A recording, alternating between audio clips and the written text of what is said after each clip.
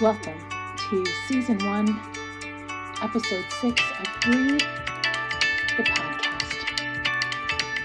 I'm Trisha and I get to hang out with you for a little while, so thank you for tuning in. My goal in creating Breathe, the podcast was to get some information out into the universe about mental health and how we're all going through a variety of different things. We have different challenges, we have different backgrounds, we have different experiences, and we're just kind of all moving through this life together. And some of the messages that a few of you have sent have been so individually special to my heart, and I just can't even believe and am amazed at the way when you decide to do something that, I'm going to start again. No, I'm not. I'm just going to keep going. When you finally just take the leap and you do something that has been on your heart and on your mind for a long time, and you think, you know what, now is the time. And you just embrace that and you take that bold, brave step, the world will hear it. You will make ripples. And it's just amazing. So I say this to encourage those of you who are thinking, yeah, I've always wanted to do whatever that thing is, fill in the blank. I'm just encouraging you to fill in the blank. Whatever that is that's going to lift yourself and lift others, fill in the blank and just say yes and embrace it and do it. And do it scared if you need to. Do it scared. So today, on today's episode, in segment 1, we're going to talk about trauma, what it is, why it's such a buzzword, and what does it mean? And then in the second half of today's program, I want to talk about a therapy called EMDR. And many of you have heard this, especially if you've been around me for more than 10 minutes. I've probably talked about it. So we're going to delve into that a little bit. And of course, in the middle, we're going to take time out to breathe. So thank you again for joining me on Breathe, the podcast.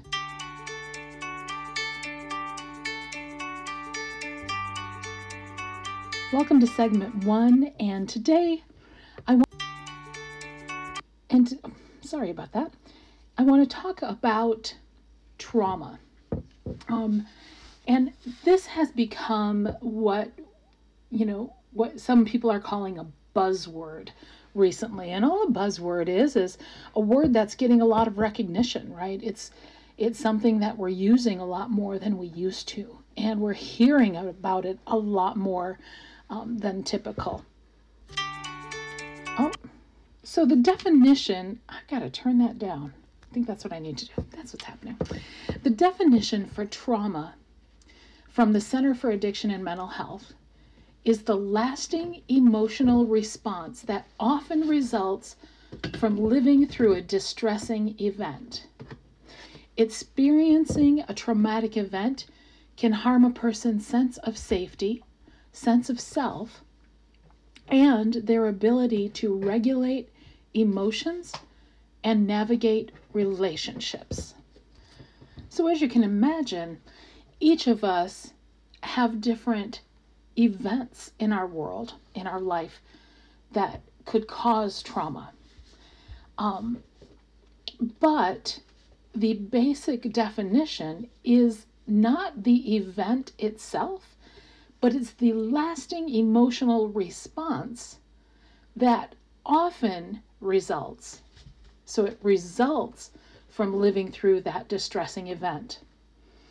Let me put this in broad terms. We have all recently lived through a pandemic.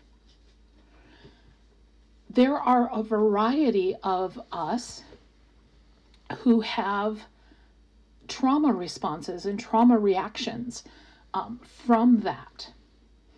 And I'm going to give you just an example. I love this group of young people with so much compassion. I have so much compassion for the group of students who were in their life between the ages of 15 and 25 when the pandemic happened, right? When they were in school, and on Monday things were a little scary. We didn't know, but by Friday they were out of school and the doors were closed and locked and don't come back in. They were those 23-year-olds who had just graduated college and were ready to launch into the career that they have spent potentially their entire life preparing for. And now the workplace is empty, and they have no hope of or knowledge of when they're going to be able to go to work.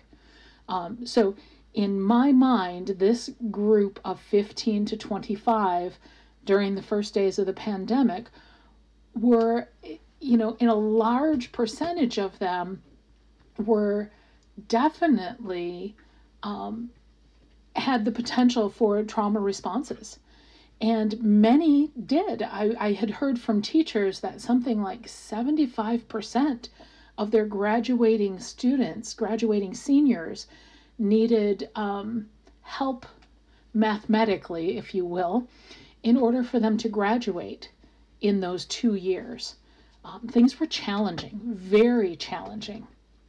So number one, I just want to, again, if you know somebody who's in that age group, studies have shown that students that were high school students, young high school students, when the pandemic could be up to 7 years delayed in relationships or knowledge because of the effects of the pandemic had on their mental health. Okay, so can we please start treating this group with some understanding instead of judgment? I'm trying to throw it out there because I'm trying to get better at that. And I think we need to stop pointing fingers and saying, hey, when are you going to get a job? How come your generation doesn't want to work or doesn't want to go to the workplace? And I can just say, as I look over it, it's because of fear. It's because of trauma. And so if we know better, we do better, right? So if we know better, let's try and encourage that group of young people and stand in the corner with them, right? And help them through. But again, so that was just a side note of helping that group of young people. But that is one place that we have globally experienced a potential setup for trauma in our lives.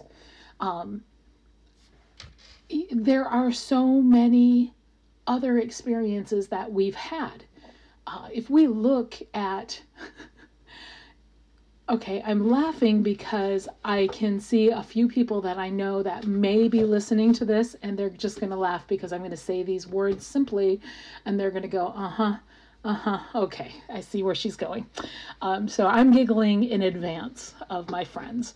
But Maslow's hierarchy of needs, right? The foundational level is physiological needs: breath, food, water, shelter, clothing, sleep. If you're not getting those, you're not set up for success. Okay? The second level is safety and security: health, employment, property, family, and social ability. In that is also just, are you feeling safe? Do you feel secure? Do you feel those things? That's just level 2. If you're not feeling that, something has caused that traumatic response, right? You were not safe in childhood, and you now continuously act out of that same knowledge or belief or mindset, if you will, right?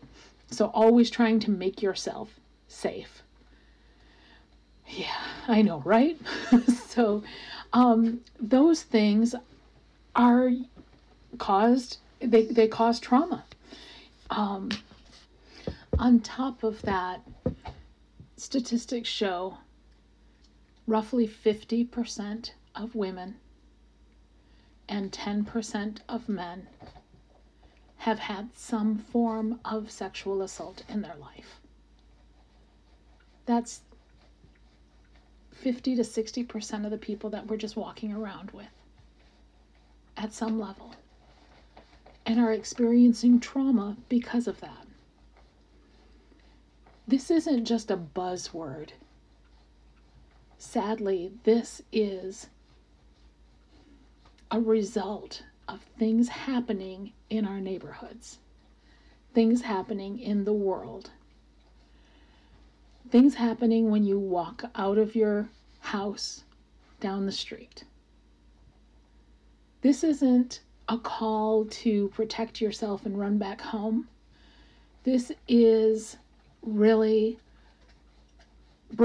my intention is to bring awareness to the fact that every single person you're in the grocery store with has a reason to have a trauma response. Whether you are experiencing anxiety, you're experiencing some kind of a freeze response. There's so many more trauma responses than I have knowledge of. But those are just a couple. Exhaustion, extreme tiredness can be a trauma response. Confusion. There are so many. I will share with you one of my experiences of an anxiety attack. It was the weirdest thing. I was going out for, I have mild trauma mild anxiety every time I go to a new restaurant. And I walked into this restaurant one time and was standing in line to get a sandwich. I had no clue. I had never been there before, had no idea really what I wanted and how to order. So here's me trying to learn how to order it, because there's always, some kind of a something and way to do that. And I'm in this long line, and it's a lunch rush, so there's probably 20 people in the store.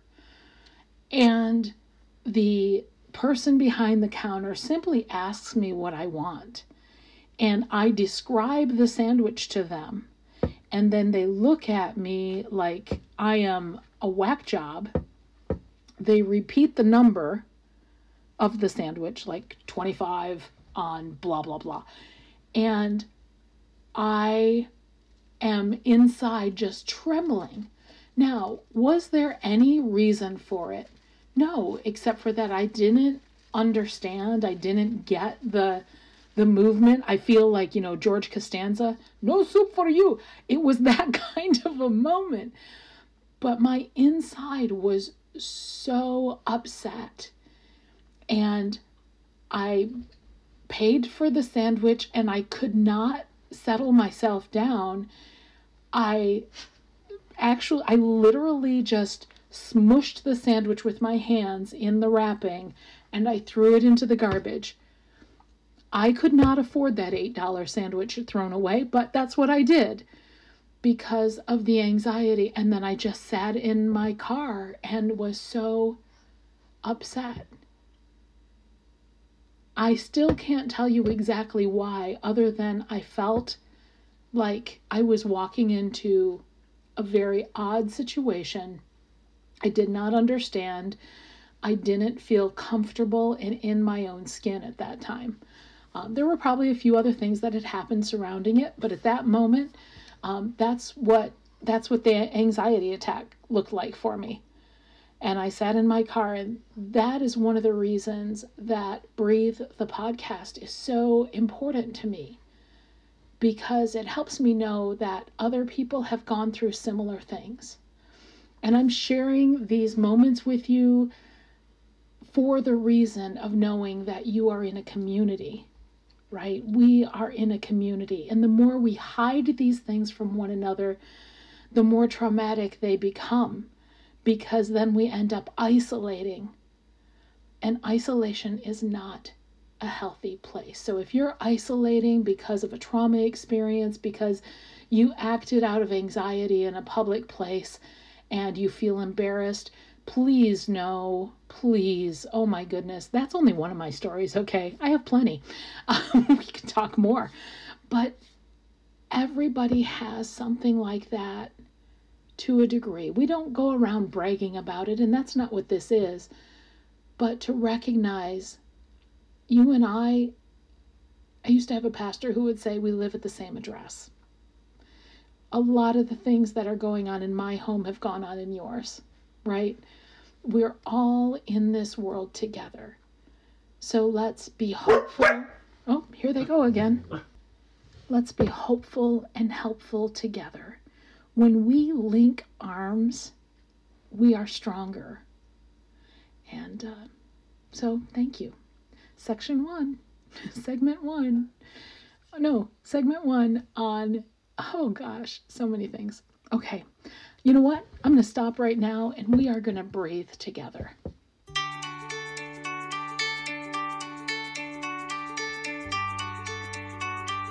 So let's take time out today. And I looked up a new way to breathe for mindfulness. And I just kind of like to check these out just so that we can have some concepts, something a little different. Sometimes one will work better for you, sometimes another. So this is the 4-7-8 breathing technique, where you inhale for 4 seconds, hold the breath for 7 seconds, and exhale for 8 seconds. This says this breathing pattern aims to reduce anxiety and help people to get to sleep. So it's just a regulation of your breathing, especially, I could have used this in that sandwich shop. You know what I'm saying? That's what these are for, to help you in the times that you need them. Okay, so let's breathe in for 4 seconds. 3, 4, hold for 7, 4, 5, 6, 7, exhale for 8, 2, 3, 4, 5, 6, 7, 8. Okay, I just wanted to do one set.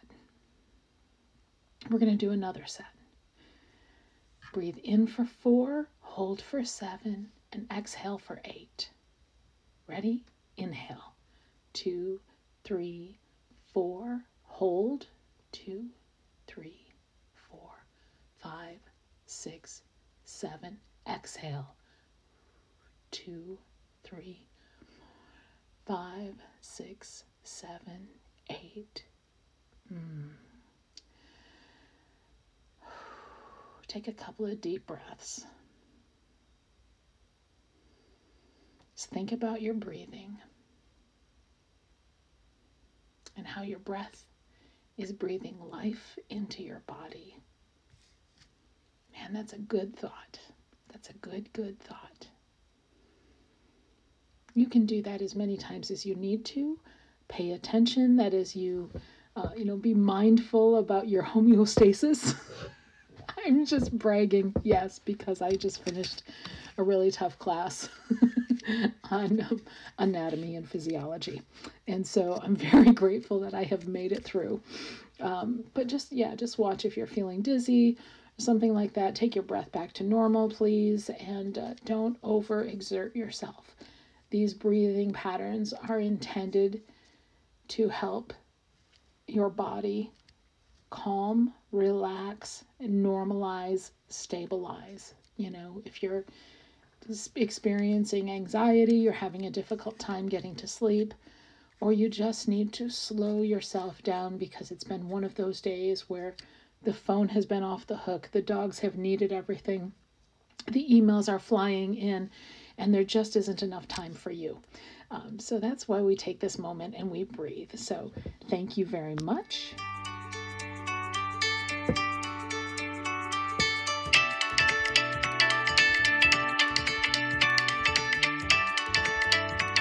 All right, we're in segment 2. You knew it was coming. You knew that someday I was going to talk about EMDR. And I'm going to try and do that in just a way that you can understand what it is and how it works. Okay? So it stands for eye movement desensitization and reprocessing. It is a therapy that helps people to heal from symptoms and emotional distresses, often resulting from trauma. Okay, and so that's how this program folds together.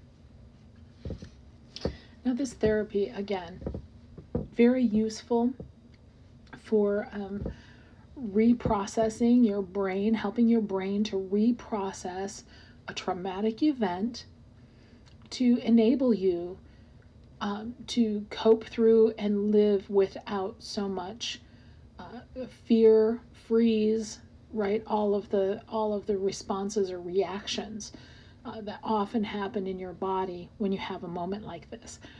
This therapy it's fairly new, but then so again is psychology and mind study and emotion study. These are all relatively new. There's not really a whole lot in this world that's really old, to be honest. But I can't explain how it happens, and I don't know anybody who really can explain well how it works. But I can read this and we can see. But what will happen is you will meet with a trained clinician, somebody who knows what to look for, how to look for it, how to help you walk through the experience. It doesn't last very long. EMDR is essentially a therapy that encourages eye movements, or what they call bilateral stimulation. Okay, oftentimes it's eye movements going from left to right. The vividness, the trauma, the experience that's associated, the emotion that's all associated with that moment, with those memories. Okay, and again, look, I'm just a little girl on a farm here in the middle of Michigan, so I know nothing. But what I know is that somehow this helps your brain to reprocess, right? And become desensitized? Sure. Desensitized to the huge emotion that is tied up with that event. And in doing so, it lessens your trauma response. It can be used, and where they found the hugest benefit was in veterans, right, from the front line. So an example would be if there was someone who has returned home after being on the front lines in a war situation, for example, and anytime, a medical helicopter comes over, that sound triggers them and they immediately have some kind of a trauma response, whether it's, whether it's just internal or external, that they need to get into a safe place, right? Creating a safe space for yourself. After, and I want to say it's usually like 3 months of this therapy, that helicopter doesn't have anywhere near that effect on the person any longer. So it is huge benefits.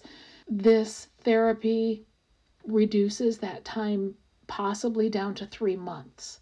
So again, if you're with somebody who is trained, knowledgeable, concerned, wants to help you, they can safely walk you through this experience. Let me say also with EMDR, there's a video you can watch on YouTube, that gives you some insight. So of course, the first time I heard about it, I was like, okay, what is this hokey stuff? So if you're thinking hokey stuff, then we were in the same campground. But what it showed was there was a clinician and there was someone who was I think they were in training or just a teaching about enlightenment about what EMDR is, and so for lack of a better phrase, let me just say the client and the clinician. Okay, so the client was in the chair and remembered a time. Her essential fear was she was afraid of the water. Okay, she has a fear of the water. And the clinician says, okay, what made you afraid? She remembered this time when she was a young girl and she was playing in a lake with her dad, and her dad kind of somehow or another slipped on something or what have you, and it put the client under the water when she was little, and she remembers trying to breathe in, and of course, the water and then the feeling and fear of drowning and so on and so forth. And so the clinician takes her through several stages of eye movement back and forth, pausing occasionally, asking some questions, asking her to remember the situation a little more.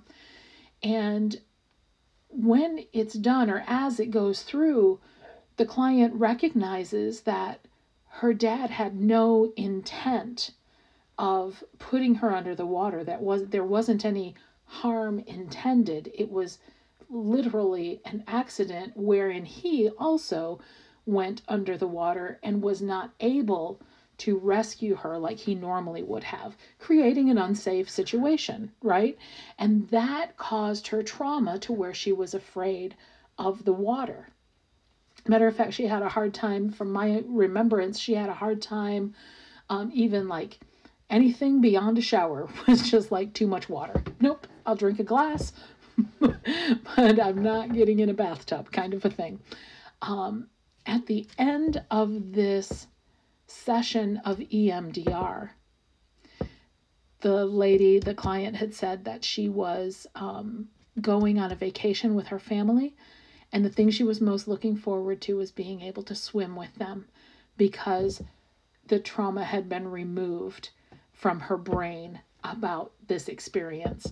And she felt very like she could talk about going into water, which is something she hadn't talked about for years. It just scared her so much, just the thought of it. So just an example of a situation moving something from trauma induced, right, to normalcy, so to say. And I'm probably not supposed to use the word normal, but you know what? I'm not licensed yet. I don't know anything yet. I'm still a student. So I'm going to use whatever word comes to mind, and hopefully it'll make sense for all of us. But so if you are experiencing trauma, there are, I happen to know of at least 3 people who I highly recommend because I trust them, who can help you with EMDR, with your trauma therapy experience, and at least 3, and I'm sure if I needed to, I could find more, no problem. I have the best, I just know the best people in the world, and again, you're listening, and you are one of them. So I hope this has been helpful today for you. We've talked about trauma. I hope none of what has been said has been, a trigger point for you or an issue. Please know that we're walking this world together, and I just want you to be aware that other people have experienced the same things or similar things, and we're just going to link arms, and we're going to get through this. So if you need somebody to be a little more personal with you, just kind of hold your hand and have that conversation, I would be glad to listen. I can listen. I learned it from Fraser. I'm listening. I can do that. But if you need help beyond that and you need someone that can really help you to reprocess that, or, just have the conversation, because sometimes we start therapy and it's really like this. Am I broken? Am I wrong? What's wrong with me? This isn't normal. Am I the only one, right? And I want to let you know that you are normal. You're fine. Everything is going to be okay. Things are going to get better. And do you know what? There are days that I don't feel like things are going to get better, but enough people have told me and have shown me, and I've seen so many things happen, that even when I don't believe it, I say it. It's going to get better. This isn't all there is. It's going to get better. Friends, you're incredible. I appreciate you so much. I value you. I thank you for hanging in there. If you are experiencing a tough day, reach out.